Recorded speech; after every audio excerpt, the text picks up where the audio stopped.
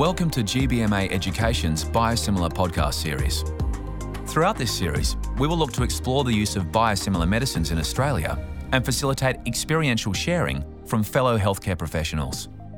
In this, the third episode in a series of 12 podcasts, Professor Prof Szer, haematologist, will provide insights into his experience with biosimilar medicines from a haematologist perspective. Welcome, Professor Szer, and thank you for participating in GBMA Education's Biosimilar podcast. Firstly, when did you first use a biosimilar medicine? My earliest involvement with biosimilars was about 7 years ago, 2011, when the first biosimilar filgrastim became available. What were the initial concerns when you first decided to use a biosimilar medicine?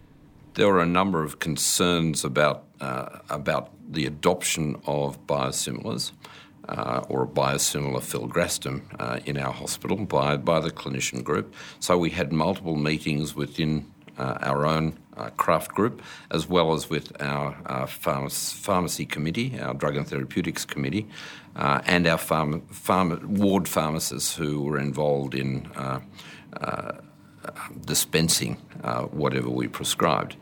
And the concerns we had were around the limited range of indications in the registration trial compared to the indication list that we were using this drug for. So the primary indication for filgrastim, for example, is in the treatment of chemotherapy-induced neutropenia. That's pretty simple.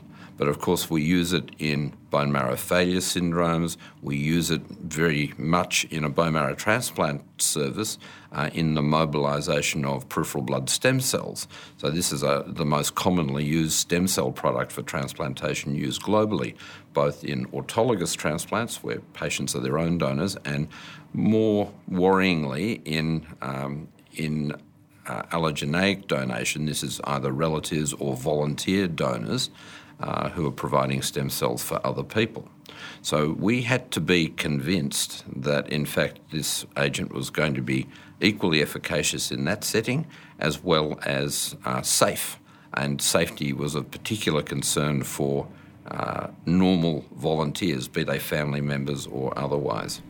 Are there any examples where indications are not recommended to be treated by the biosimilar medicine?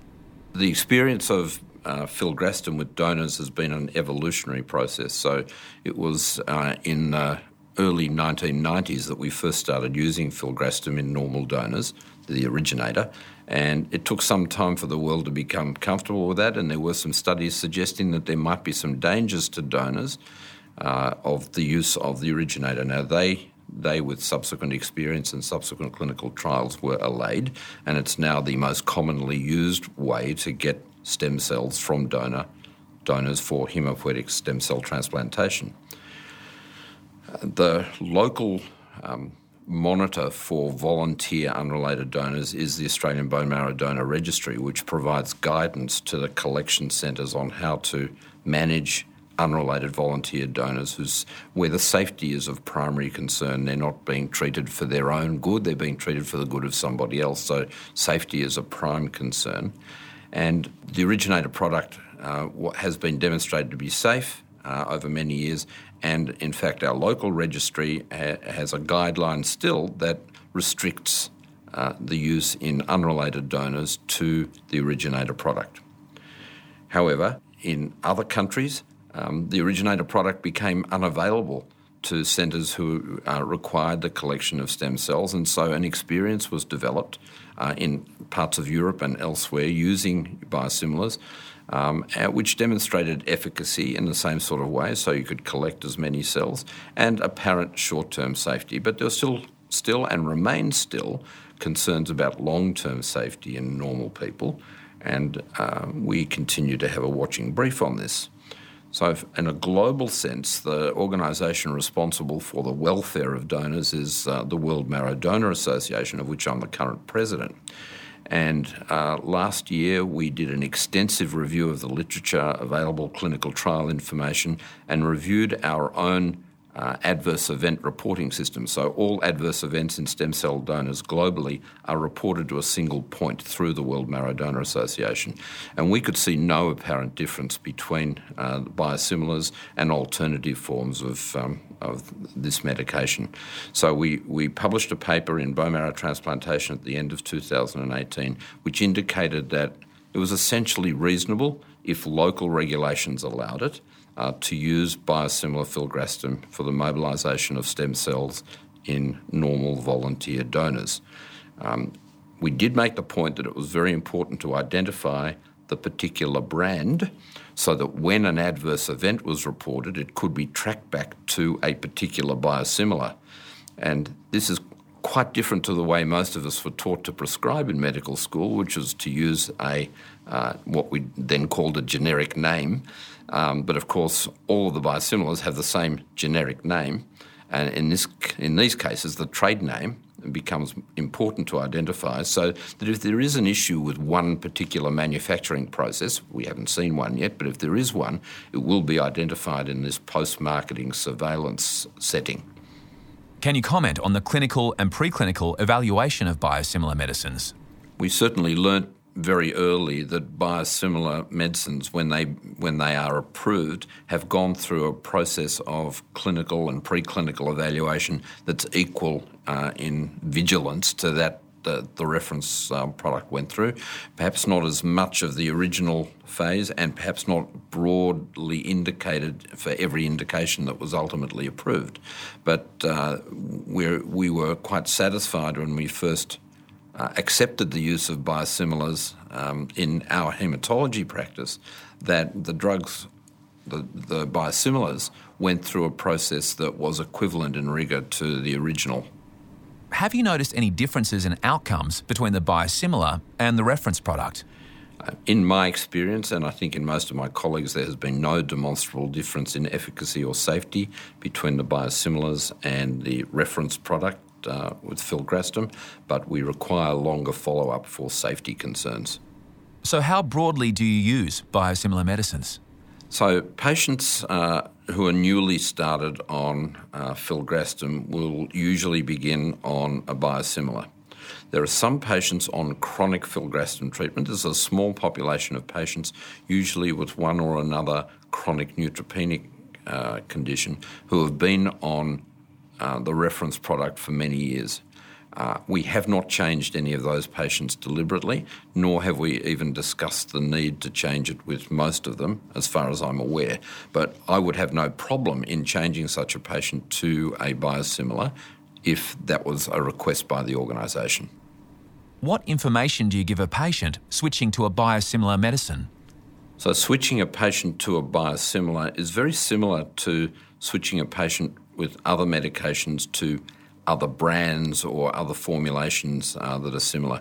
It's a frank and open discussion about the available data suggesting true bioequivalence. In other words, we don't expect to see any difference in effect or in side effects. Now, sometimes excipients and other parts of the manufacturing process can produce some reactions, so we always warn the patients that if there is a difference, they should let us know. But for the most part, it's a fairly simple process, and patients are quite happy to do this if so advised. Do patients tend to have concerns about being switched to a biosimilar medicine? I know of no patient who has switched from the reference product filgrastim to a biosimilar, and there aren't many of them, who has expressed any concern at all. They're very happy that we're achieving the results we want for them with their blood disorder, or if they're a donor, that we're collecting enough cells. So it's really outcome-based, and nobody that I know of has had a toxicity that's unexpected from biosimilar filgrastim. So I think there's really no concern there from the patient population. How would you describe what a biosimilar medicine is to your patient? In describing a biosimilar to a patient, if one has to, I would describe it as an agent that is produced in a system that may be slightly different to the originator product, so a different type of cell or a different type of production process that results in a product that is biologically equivalent in terms of what it does. So it creates the same effect and if there are side effects, should be similar side effects in the same sort of range. What experience do we have with biosimilar medicines? In Australia, we've had now progressive experience spreading through the country of biosimilars for the last 8 or 9 years, and I think the experience is building up to the point where most of us are very comfortable with the use of these agents. Are there any differences in immunogenicity between a biosimilar and a biological medicine? The issue of immunogenicity with biological agents is always a concern, but has in most of the situations that I've been involved with not been of clinical relevance. So I think it's fair to say that while there may be minor differences in measured immunogenicity, there has not been a situation where that has had an impact on efficacy or safety. Aren't we just being asked to prescribe a biosimilar medicine due to purely economic reasons? The growing use of biosimilars in haematology is certainly driven by economics primarily, but that's by no means the whole story. We know that there is a period of exclusivity with patent protection with the originator products, and the company that developed them deserved to be rewarded for producing a therapeutic that was useful to us. But the community requires continued investment in healthcare, and new products, new treatments are becoming increasingly expensive. So the more resources we have available for those treatments, the more patients will ultimately benefit. So it's beyond primary economics that this vial of a drug is cheaper than its predecessor. It actually creates an environment where we're more likely to get access to newer, important treatments. Thank you, Professor Szer, for joining us. We appreciate your time. For those listening online, the next podcast in our series by GBMA Education will be with Professor John Zaltberg, who will share his thoughts about biosimilar medicines and their potential benefits. If you'd like to know more about biosimilar medicines in Australia, please visit the Biosimilar Hub at www.biosimilarhub.com.au.